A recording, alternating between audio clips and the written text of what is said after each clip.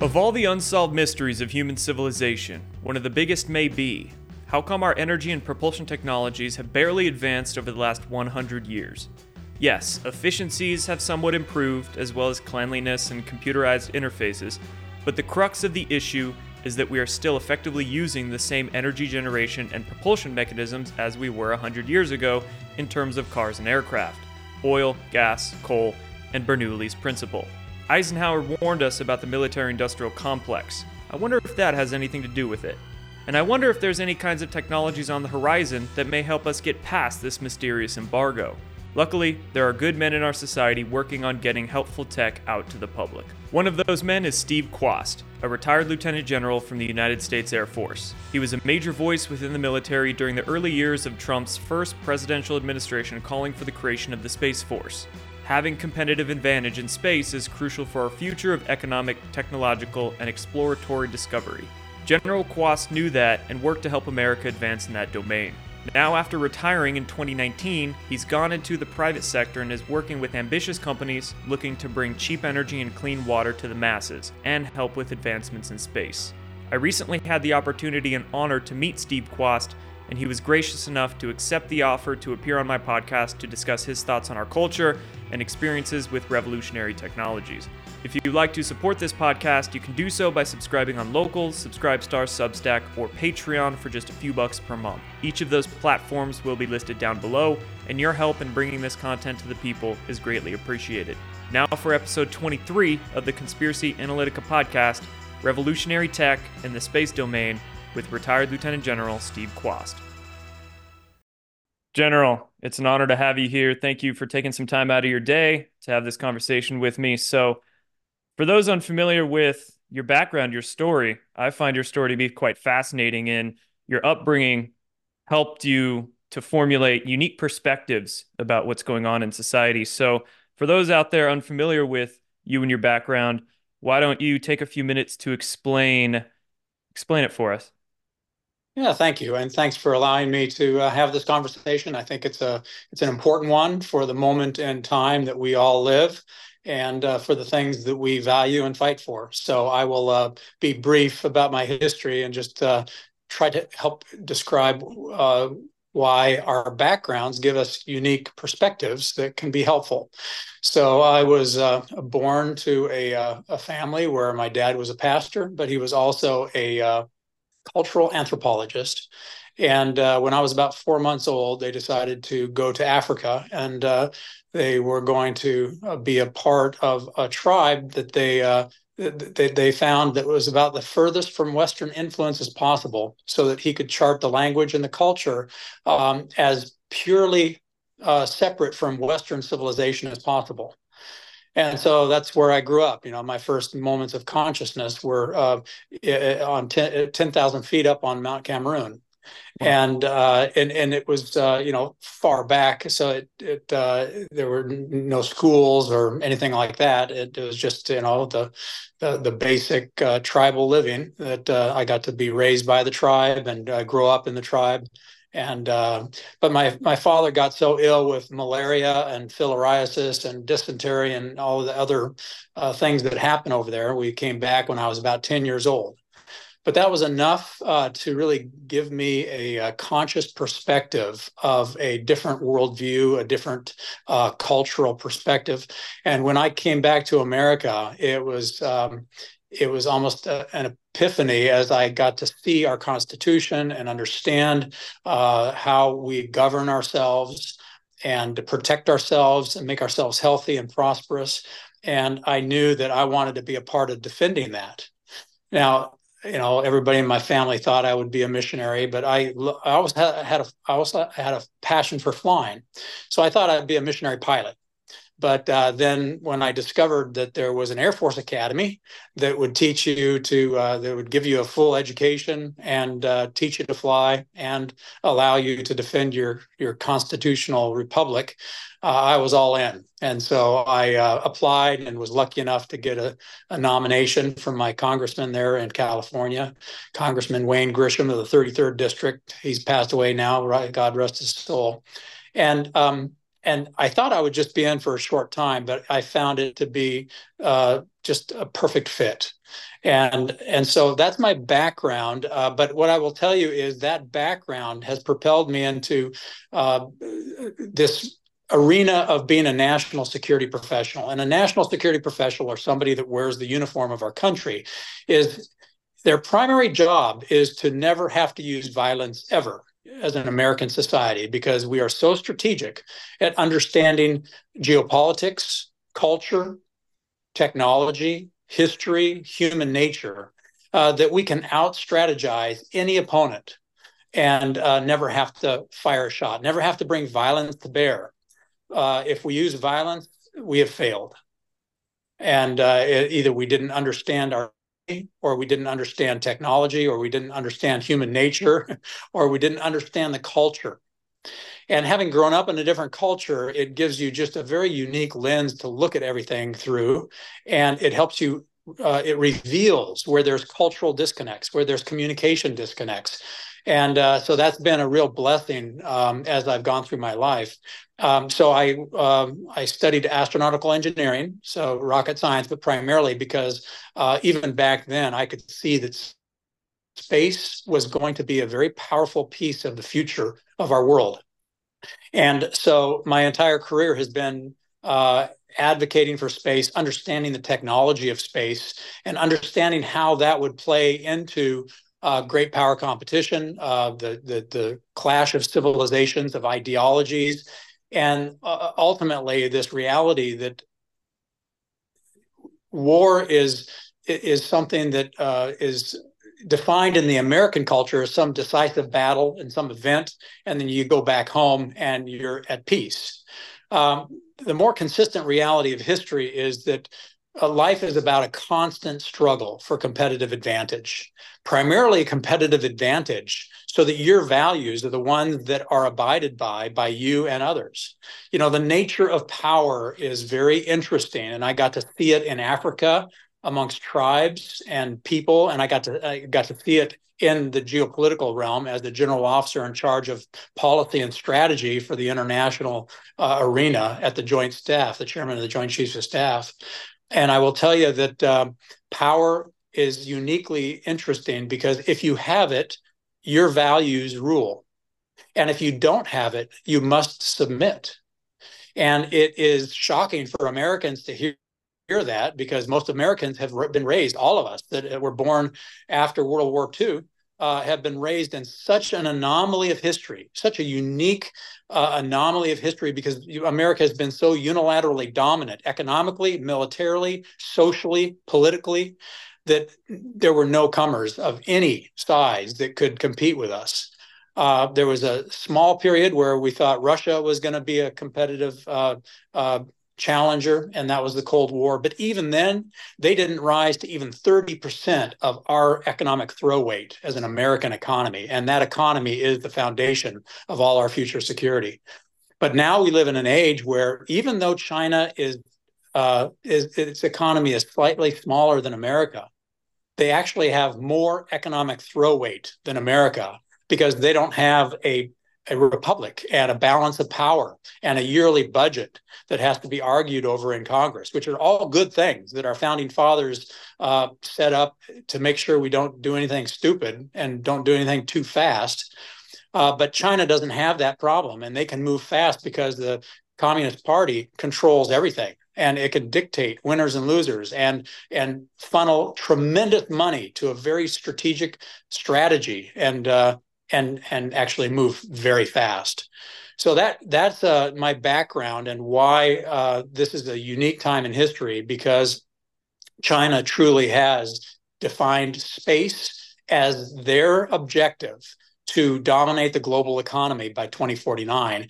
And they're on pace to do that even earlier than that, but that's their goal, because that's the 100-year history of the Communist Party. And now that they have more economic throw weight than America, and they have insidiously been weaseling their way into our society by buying up influence in universities, in media, in land, in food, in telecommunication, in technologies that are becoming essential for the human race. They are postured to be able to make America slip to second, third, and fourth economy in the world silently and insidiously, where they win this fight of competitive economic advantage so that their values rule without ever firing a shot. Gotcha. Thank you. So let's see. As your military career progressed, you went to the Air Force Academy, and from what I understand, you started flying F-15 Strike Eagles, had quite a few combat hours doing that. And then as your military career progressed, what started gravitating you towards the space domain and how important the space domain is in terms of economic advantage, infrastructure, power and energy, and these sorts of things?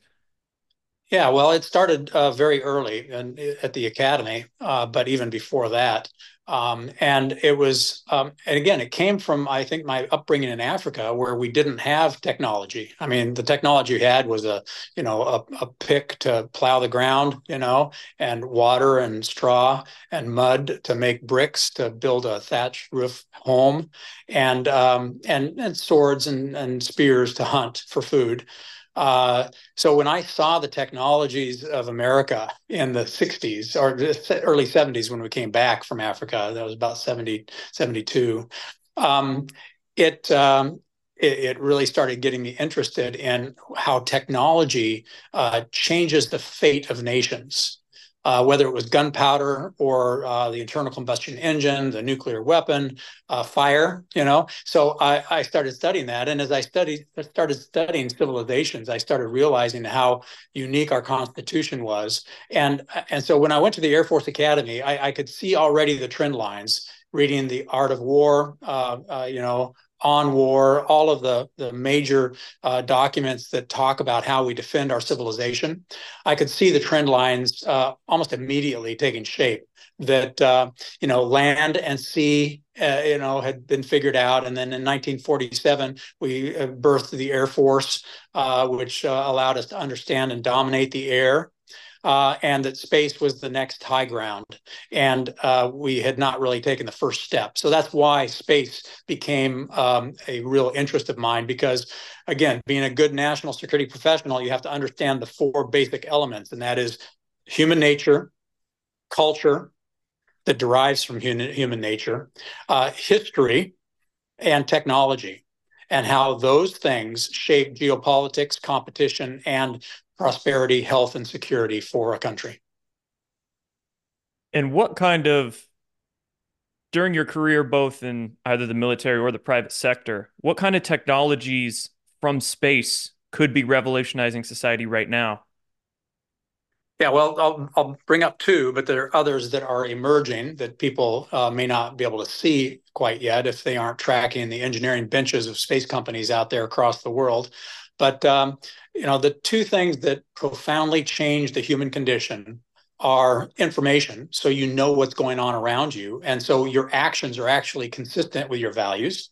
Because if you don't have the information knowledge of truth, you can be manipulated to act in ways that are counter to your best interests and to your values. So you can see why the information war, the narrative war, is so powerful and important in the history of mankind. It's not something new. It's always been that way. We're just rediscovering new tools like the internet and Starlink or whatever it might be that are accentuating the ability for every human being to have access to information around the globe. And we're like teenagers, all clumsy with our muscles on information, trying to figure out how we triangulate truth, because everybody's telling a little bit of truth and sometimes a lot of lie. And how do you know? How can you even trust that I'm talking to you right now and you're not an AI, developed character that looks exactly like who you should be? So you can see how we are we're tiptoeing into very dangerous territory. But information is one of them from space, and we already know that. GPS, you know exactly where you're at all the time because of a constellation of satellites, and that's information that can be powerful. It can make a company more effective and efficient with transportation, fuel, and costs. You don't get lost and waste time trying to find a place. But if that goes away and you've become dependent on it, now it's a vulnerability. Energy is the other one. And people think, well, how do we get energy from space? Well, right now we're not doing it in full, but we are surely experimenting with it. And this goes back to Tesla, not Tesla, the car company, but Tesla, the genius that was inventing electricity and the method of delivering electricity the same as Edison was. And Edison kind of won, there were two competing ideas about how you deliver energy. Edison was a wire where the electricity would flow through the wire into your structure or your home. And then, you would have electricity. And that's what we adopted, primarily because that was an easy one to monetize, meaning I could put a meter on that wire and charge you an electrical bill. And that's how the economy ran. Tesla's idea was superior, but they couldn't figure out how to monetize radio waves, because it is a known truth, and Tesla invented it. The ability to deliver energy through radio waves that are as safe for you and me as your FM, AM radio. But we have built an entire industry on things that are adapted around a wire with high voltage electricity that'll kill you if you're not careful. And we've all become accustomed to electricity being dangerous or energy being dangerous. But that is only because we chose that model. And when you choose a model in technology, you tend to live with it longer than it's relevant, because industry grows up around it. Lobby groups lobby, jobs, industry, it's all good stuff. But try jumping to a new technology when an entire industry is built on an idea that is now past its prime. And you'll find how viciously people will fight for the paradigms of the past, because they're getting a paycheck and feeding their children doing it. So it's not a bad thing about human nature. But if we ever want to evolve and leapfrog against past our enemies that are developing new technologies, we as a society need to find ways of leapfrogging into the future. And in America, that mechanism is the free market and entrepreneurs that can develop things without too much government regulation, oversight, and micromanaging with a 3,000-foot screwdriver, and allowing free people to freely design new ideas and test them out. So those are the two, to answer your question. Energy is going to come from space, because you can now turn the sun's energy that you can capture on a satellite in space. You can convert it to radio waves, send it down to Earth, and now everybody on Earth can have almost free and abundant energy once you build that infrastructure in space. You don't have to build power plants. You don't have to have power lines or telephone poles. You don't need to have all this danger around you. Every device, every home, every car, everything can be powered from free energy from the sun, delivered from space. And the radio waves do not attenuate it like solar panels. Solar panels are very inefficient because they have to wait for the sun's energy to come through the weather and clouds and the atmosphere. And so by the time you convert energy from the sun into electricity with a solar panel, you're lucky to hit 20% efficiencies. With the technology that's currently being tested with the Air Force and the Air Force Research Lab and others like China, they're achieving 80% efficiency already. Because when you convert it to radio waves in space, where it's 24/7 sunshine at high intensity, and you beam it to Earth and then convert it into electricity, now you're talking 80% efficiency. Think about that, that kind of jump in efficiency on energy, because there's even our power plants, whether it's nuclear or otherwise, our power plants are only about 20 to 30% efficiency already as it is. And then all the loss of electricity through the power lines coming to your home, all of that can be eliminated with this superior idea once we get the regulation out of the way and allow people to test it so that we know that it's safe and effective. There seems to be a fight, not just currently, but it seems to have been this way for decades, if not centuries. There's a fight between the power structures that want to keep centralization. They want to keep, whether it's information centralized, power centralized, that way they can maintain control. And there's a fight right now from we the people to decentralize these things, decentralize information through social media. Social media is a blessing and a curse. You can use social media to brainwash yourself, but you can also use it to learn a lot and learn a lot of truth outside the centralized structures. And the same thing with energy. And I think that's one thing that Nikola Tesla was working on that he may have been censored and suppressed for was trying to create more of a decentralized energy system.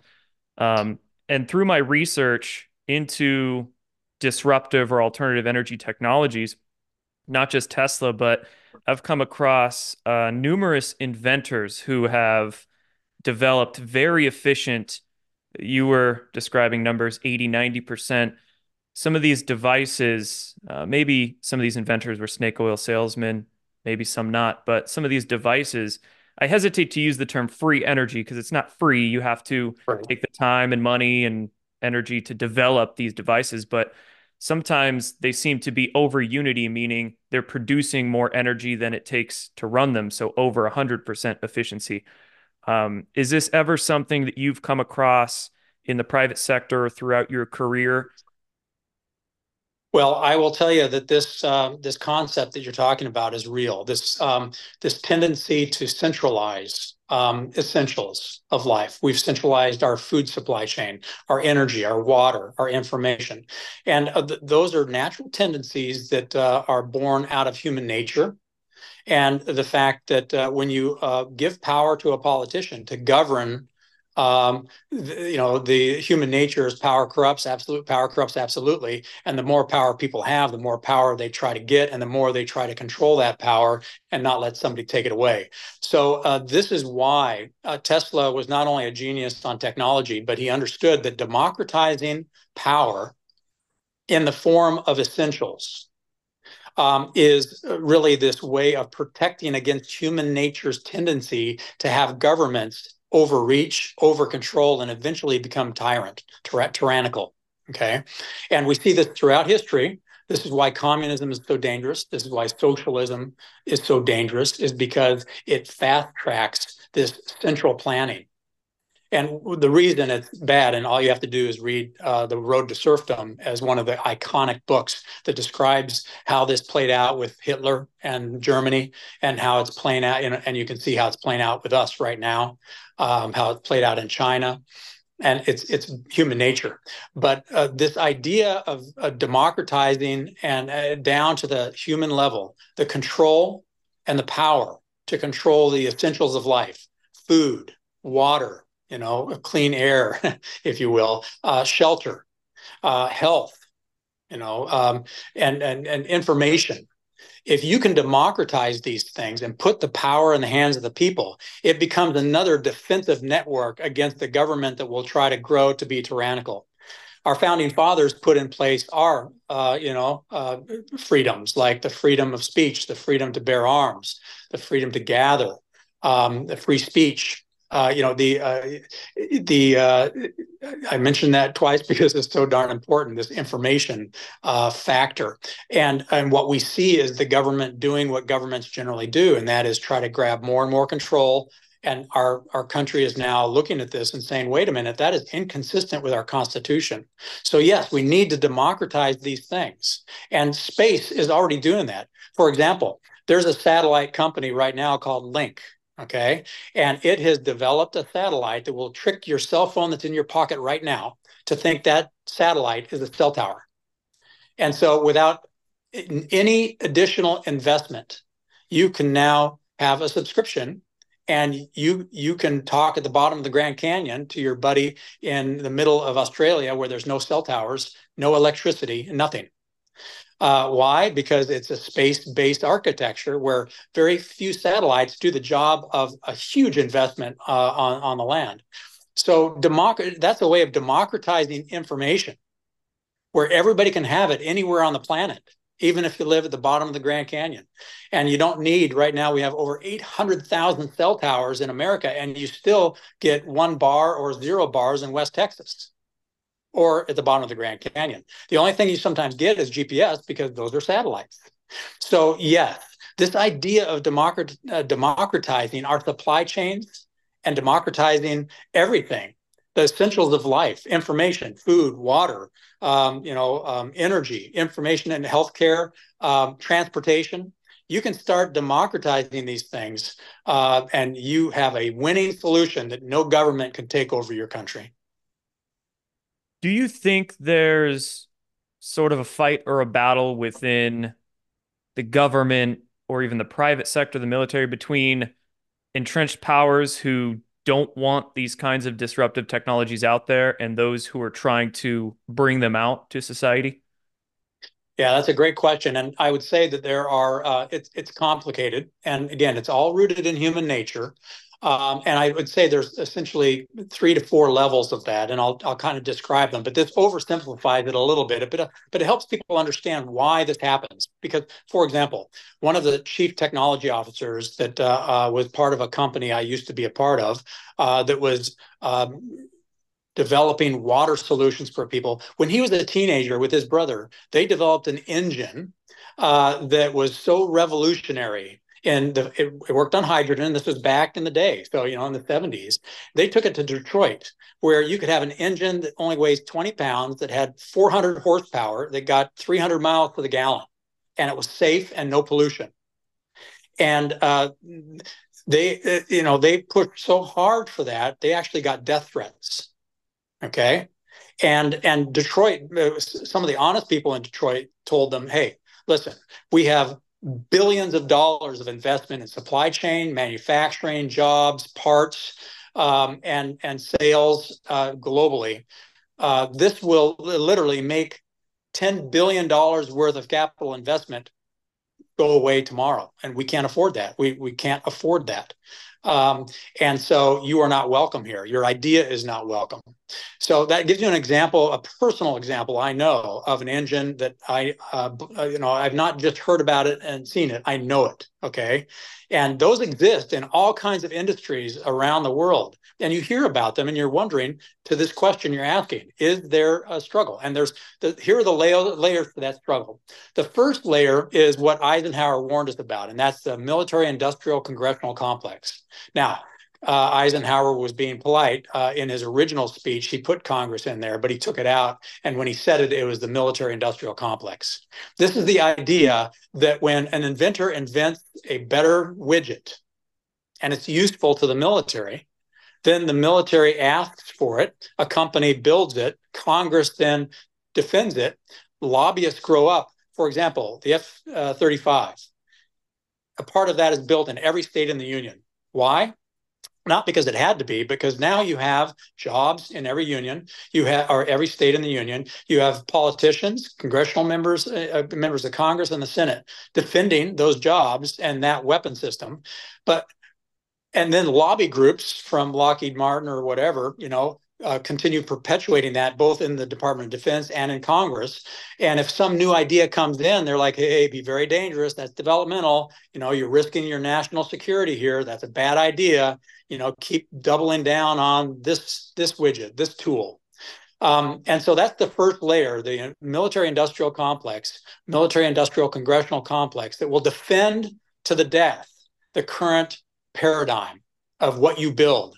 And generally it becomes a war or a crisis or some kind of unexpected black swan event where everybody is like, what the hell just happened there? And then when they go back and do the forensics, they're upset that Congress, there were ideas out there that would have prevented the crisis, but nobody was willing to take the risk to actually do them because they disrupted people's bottom line, their pockets, and the people that are getting rich right now on ideas that worked in the past but are becoming irrelevant for the future. So that's the first layer. The second layer is more sinister, and that's ideological.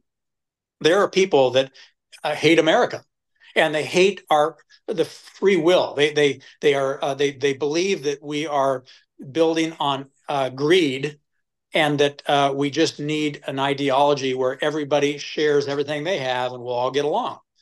And if we were angels, that would work. Everybody knows that, okay? Our hearts are good and we want to share everything with everybody. But if we do that, only the evil will rule the world, and those that are benevolently generous will be stolen from by people that are evil. Now, there are fewer evil people than there are good people, so we have the advantage globally. There are more good people than there are bad people. This is why democratization of all these things is good. But back to the layers here of why there are technologies out there that would work and they are not allowed in or they are killed. So the first is the military industrial congressional complex. The second is ideological. There are people that hate America, hate the fact that we give freedom to the individual, which is important because it's one, biblical, two, it's based on human nature and the fact that we are moral creatures. And we have built the society under the belief that we are one nation under God. Okay. And that God has revealed human nature. Natural law is how our founding fathers talked about it. But ultimately, it means that man can only be happy if he is free. And that means he, she, kids, everybody. Man covers the entire gamut, just like it does in the Bible. And so when you think about this now, this second layer, there are ideological people out there in the world that are doing everything they can to stop America from having a competitive advantage economically, because they know if they can take our legs out from under us economically, they can take their legs out from us ideologically, and eventually they can make America the communist state that they think it should be. Okay. Then there's a third layer. So that's the second layer. Then there's a third layer of people that are just greedy within our system. They don't have any ideological bent. Okay, so they're not in this espionage and the work to try to undercut anything positive and good for the economy of America. They are just people that are greedy, trying to take advantage of whatever is there. And they will basically break the law. They will lie, steal, and cheat to get a competitive advantage. And oftentimes that's killing the baby in the crib before it becomes an adult to do great things for the health, prosperity, and security of America. Okay. So there's that layer too. And then there's the layer of fear, I call it the layer of fear. And this is real. You have an entrepreneur in California that's invented this engine that will just make everything that transports, affordable for everybody on the planet. And it's such a good thing and no pollution. Yet they are bullied by whoever that is wringing their hands saying, oh my gosh, you're going to disrupt the industry. They're going to come after you. Why? They're going to steal all your money. They're going to steal your ideas, your patents. Why would you go through this cactus patch of torture to try to usher something in so disruptive? And so fear keeps a cap on many of our geniuses. And that's why you see a whole generation that has basically said, I'm going to invent this and I'm going to give it away for free, because I want the world to adopt it. And if it's adopted somewhere else outside of America, outside of these layers of defensive mechanisms to secure the paradigm of the present and not and the paradigms of the past, and not usher in new paradigms for the delivery of these essentials for life, they give it away. So somebody adopts it in New Zealand. And then eventually, when an idea finally gets in the brains of the average person, and they understand this is cheaper, better, faster, and smarter, and it's available, they will get it, okay, if they're free people. And so Americans will eventually adopt it. And these people trying to preserve their own power or money will eventually lose that battle. And that's why you see so many people making sure they get to the American people first, whether it's political, technological, ideological. They're getting to the American people first. And generally, the best way to do that is through the education system, which also has been hijacked by ideological agendas, so that they can grow a whole generation of people to become CEOs that believe that free will is not a good thing and that everybody should obey the ruler of the government who has your best interests in mind, quote unquote, until your freedoms are taken away and you can't send your kids to that school because you have a gun. Or you can't shop at the good store because you've been buying books that talk about God. You can see where it goes, and it has gone that way throughout all of history. And America is at that point where we have a choice. Do we allow it to continue to go that way, which is a natural course of historical governments, or do we take it back and do a reset for the American society, one nation under God? Great way to describe it through those four different layers. I also find ignorance to be quite the hurdle as well, which we could probably throw into that fear category. When you have an inventor come out with a unique sort of engine or unique propulsion technology, the society scientists, physicists out there, they'll poo-poo it and say it's not possible, it's fake, you're a snake oil salesman, just because they don't have any kind of expanded consciousness or new way of thinking and how that might be possible. Um, through my through my research into these sorts of alternative energy technologies, I also find propulsion to be very fascinating, very interesting, and some of my research has delved into the possibility of electrostatics or electromagnetics being coupled with gravity in some way. Have you ever come across any kind of alternative propulsion technologies like this? And do you think this entrenched establishment is trying to prevent any kind of exotic propulsion technologies from coming out?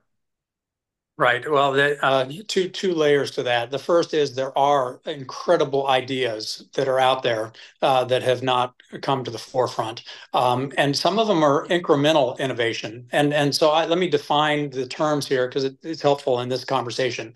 Incremental innovation is where you take a car engine and you make it a little bit more efficient. Okay, that's innovation. It's incremental. But there are kids in high school. I'm mentoring this one kid that's in high school that has come up with a design and literally the plans for a jet engine that is 90% more efficient than the current engines we have. I mean, just amazing. But he couples it with multiple disciplines, not only the fuel and the chemical nature of the fuel, but also the design of the engine and then the design of the structural aircraft that would essentially usher in an incremental innovation in aviation to make the cost of flying equivalent to the cost of driving your car. Okay, and less. So that's one layer that gets squashed. The second layer is revolutionary innovation. Okay, this is where you literally the ones you just described, where you usher in a whole new way. This is really incredibly important, and I will tell you that both happen and both get squashed for these same reasons we talked about. Some of them are insidious, some of them are not. Some of them are, out of fear. Some of them are out of ignorance. There's a whole host of things that are behind it.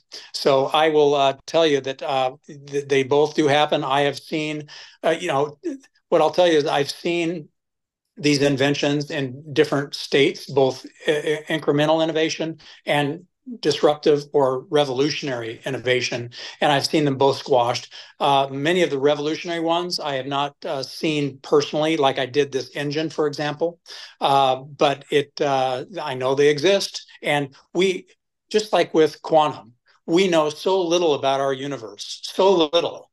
What we know is probably one billionth of what we could know over time.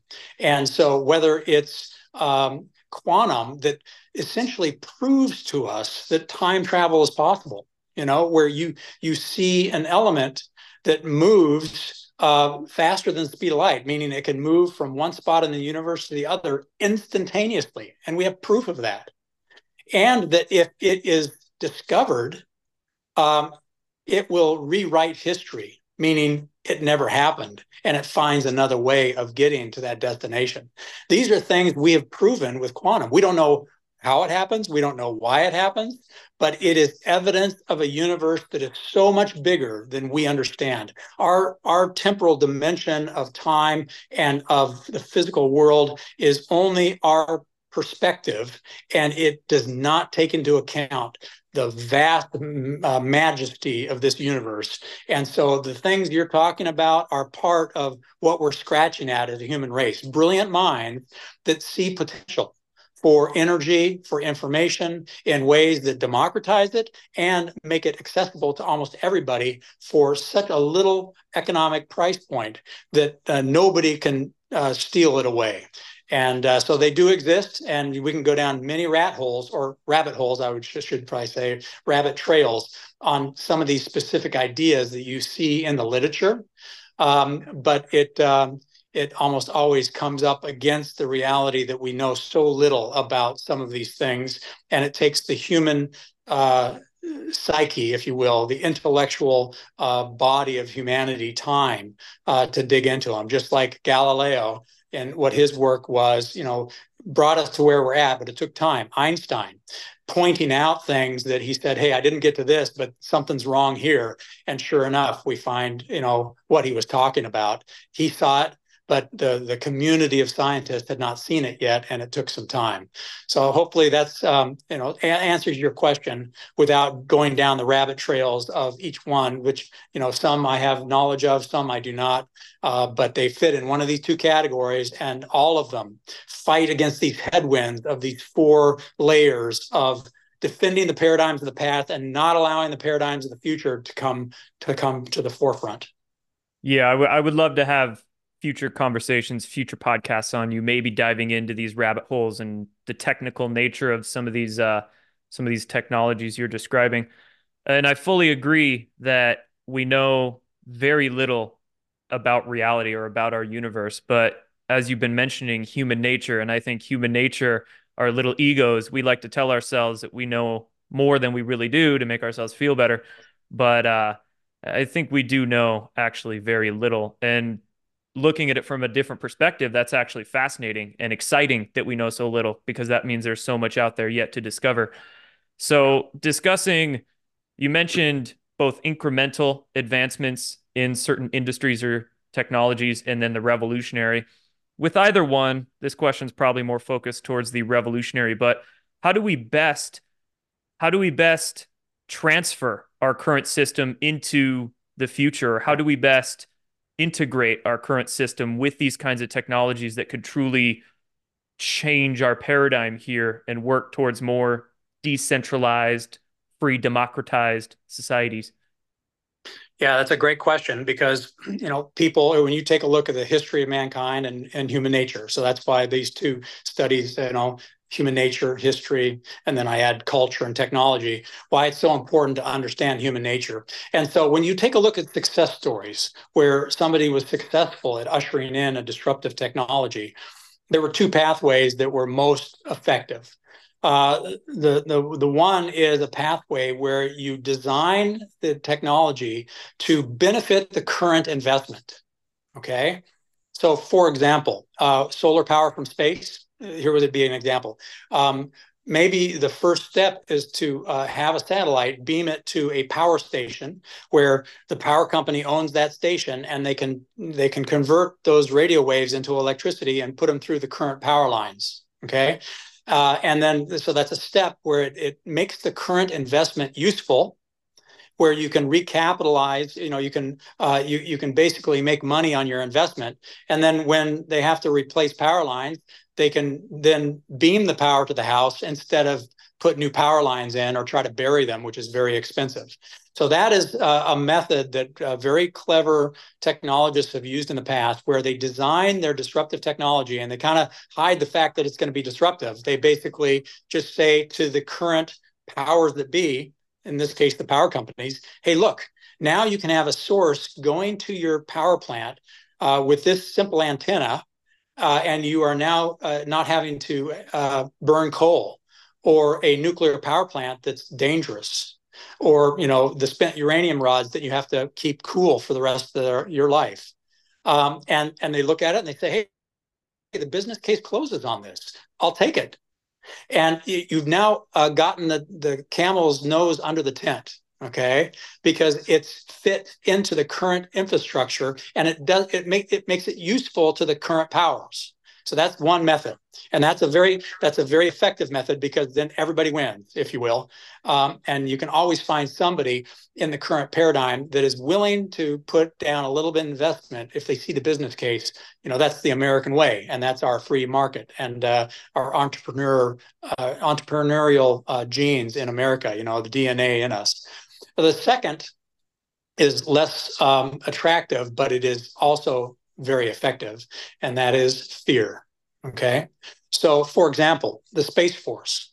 Okay. China built their Space Force long before we built ours. Most people don't know that, but it's because China has understood the power of space for a long time and what it could do to disrupt economies because of what we know about the electromagnetic spectrum, a constellation of satellites, and what they could do to the electron, and that America is dependent on the electron.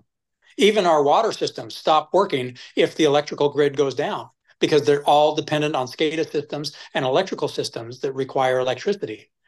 So the fear when Congress got to hear the classified briefings of what China was doing in space, as they were impeaching the man that brought them the idea, they were signing a bipartisan National Defense Authorization Act, putting into law a Space Force as a vehicle to start ushering in the technologies required to compete with China.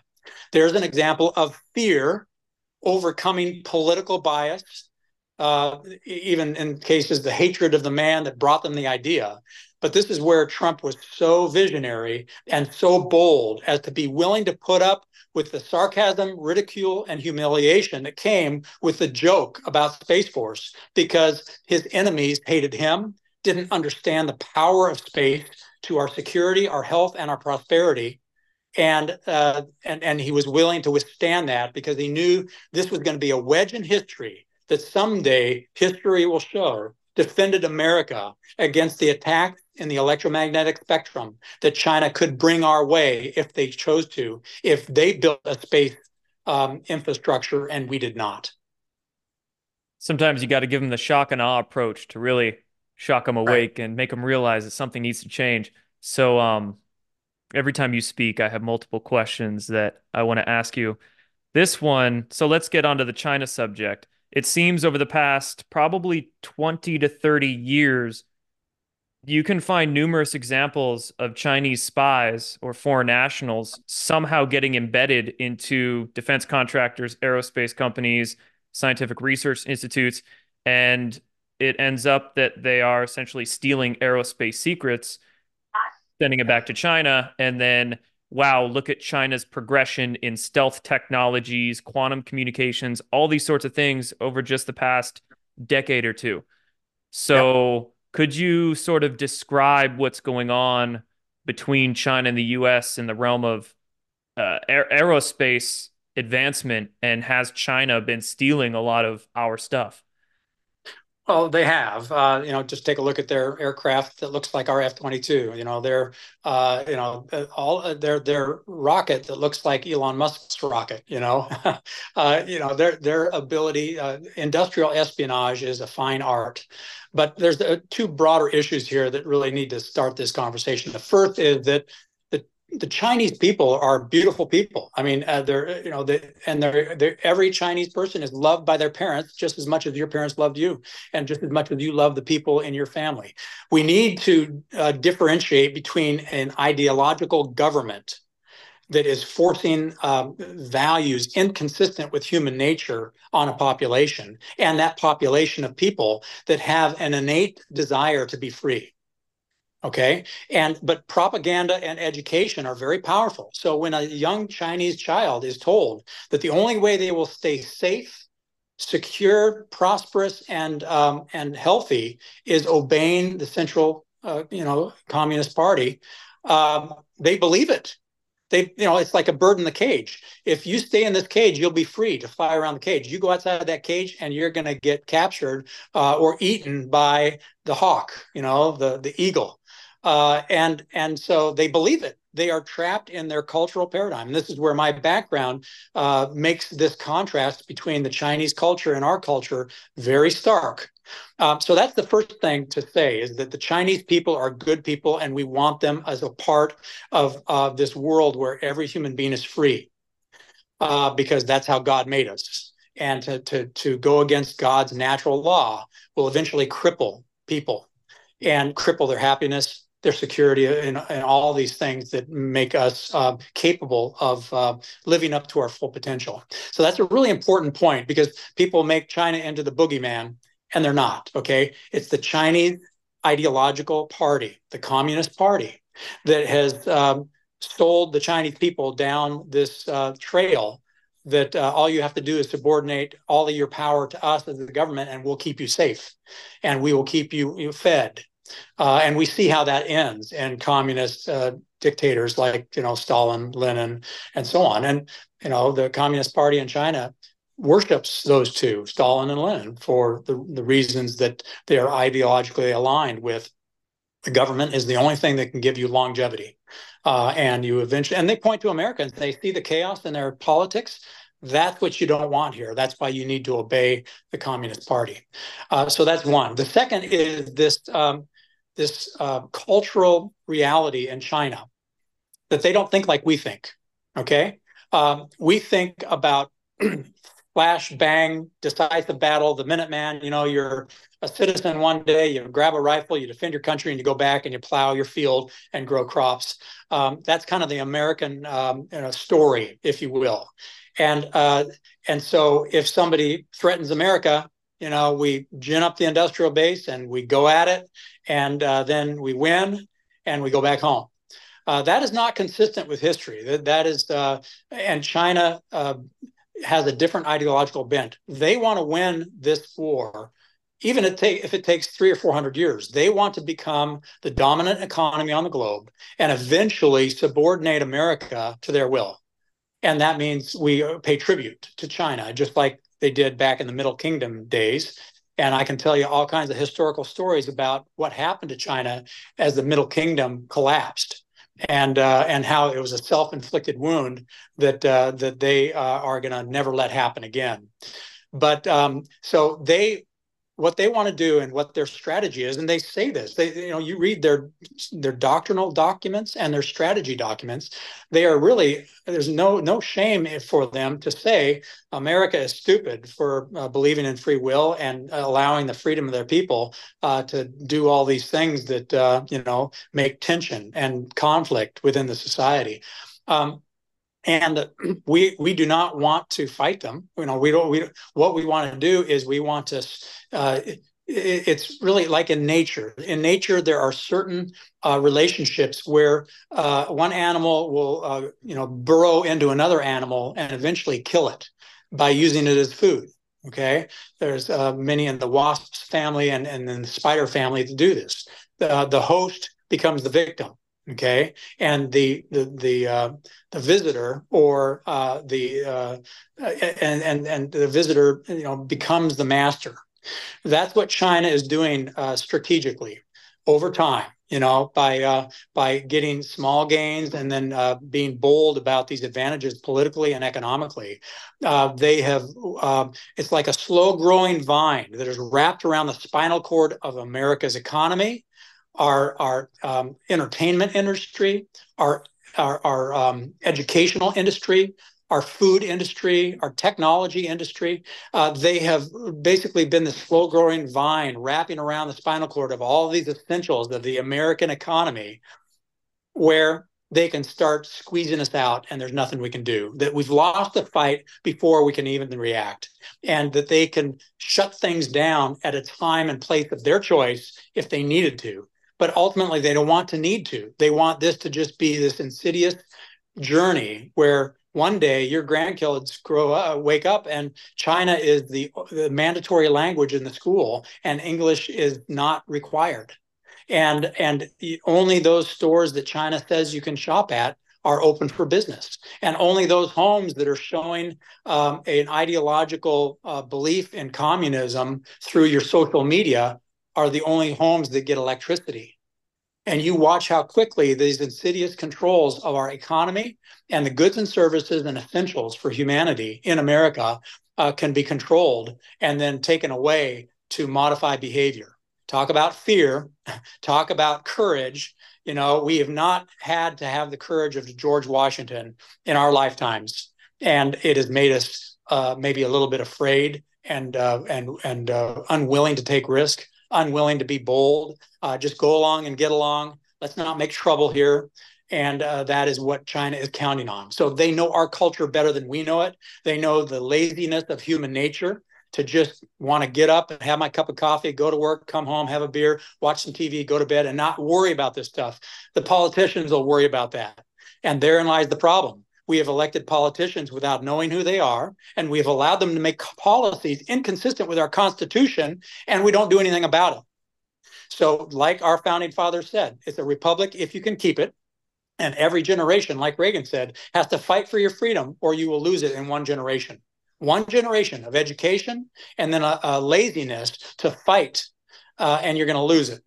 So this is why this conversation is so important, why what is going on around us is so important, and why China is weaseling its way into our society quietly, secretly, and so that they have the mechanisms of control to do what they need to win without firing a shot. Thank you for that. I have two more questions here for you. Number one, you mentioned earlier an electromagnetic pulse could harm our infrastructure.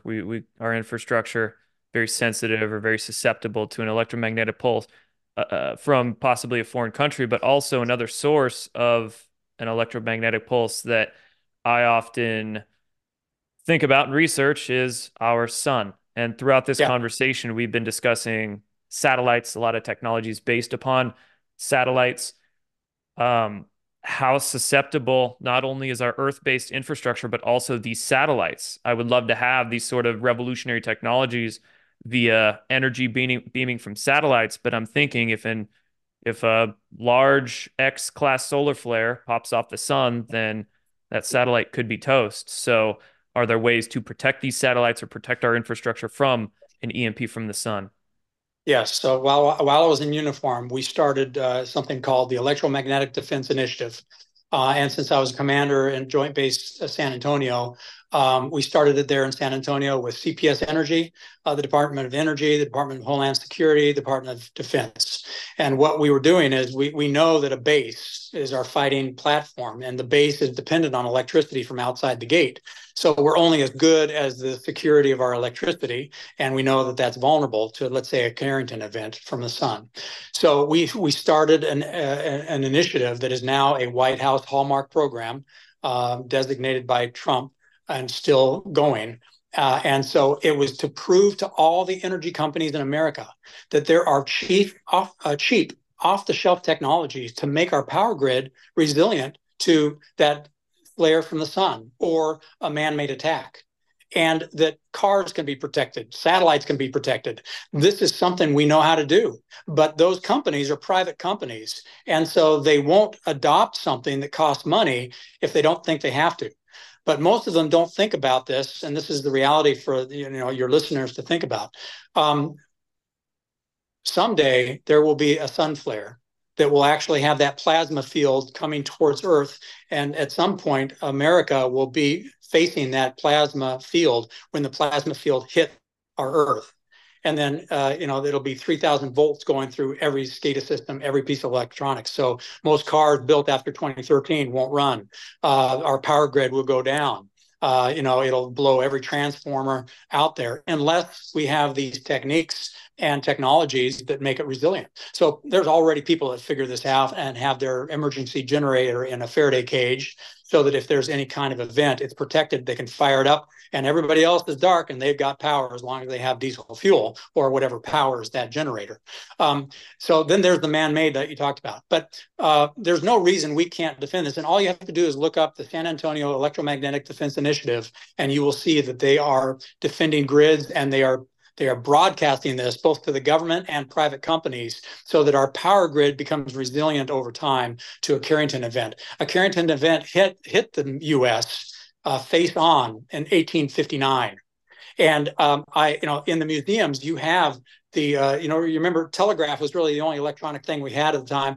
And the telegraph plungers are welded shut because of the 3,000 volts that went through it, because of the induced current that got created on the power lines. So it essentially destroyed the telegraph system, but it was nascent at the time. It didn't take much to get it back up and running. It was simple, but they had to rebuild it because the current one was totally fried.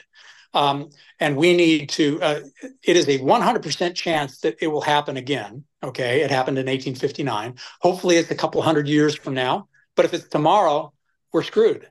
But if it's in 10 years from now, we're at least on a path in our government and in our private electricity companies that they are starting to adopt these technologies that are cheap and effective and off the shelf, that have been developed in the laboratories in America to make us resilient to these things. And if we're resilient to the sun, we'll be resilient to any other human being that tries to use the electromagnetic spectrum to paralyze or stop our economy electrically anywhere in our country. So it has a two use, one for nature, one for human bad behavior. When we go down the rabbit holes in our next conversation, I want to ask you about a lot of the specifics on these technologies. So, for my last question, I wanted to ask you about what you're doing with your space-built company and how, Yeah, because you retired in 2019, yeah, started doing private sector work. So, what are you doing now to sort of help these technologies get out to the public, and what are you doing in terms of space these yeah. days?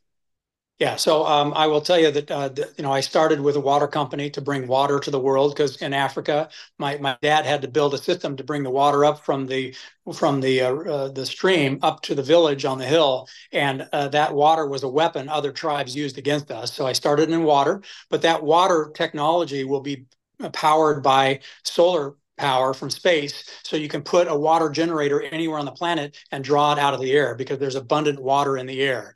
So that company was Genesis Systems, and it's going gangbusters and developing these. In fact, they were in Las Vegas in January unveiling their household unit. It looks like your air conditioner. You put it outside your house, and now you have abundant water for your home, drawing it out of the air, even at low humidities in northern climates. It's just amazing. Hmm. And you got to look into it. That will eventually be powered by space. So you have unlimited water anywhere on the planet.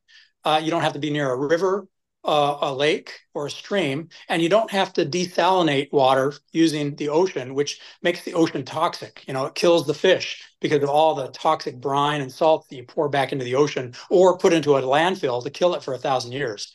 So I'm involved in multiple companies that are going to usher in this first technique of disruptive technologies, where we usher them in a way where it's useful to the current paradigm, but it revolutionizes the economy of America so we can stay free, secure, and healthy and prosperous. So that's what I'm doing, and we can talk about that at another time. But I think this is a good start. Awesome. And thank you. Thank you very much for this conversation. I love what you're doing with your various companies that you're working on. I appreciate you taking the time to explain some of these concepts in great detail and share your story here. Thank you very much. Well, thank you. And this really comes from the fact that all people are valuable and equal in their dignity and their ability. They deserve love, okay, and they deserve the basics in life. So what you'll see is my life after the military is water, food, information, and electricity, and shelter. But with those five things, people can survive and throw off tyrannical governments.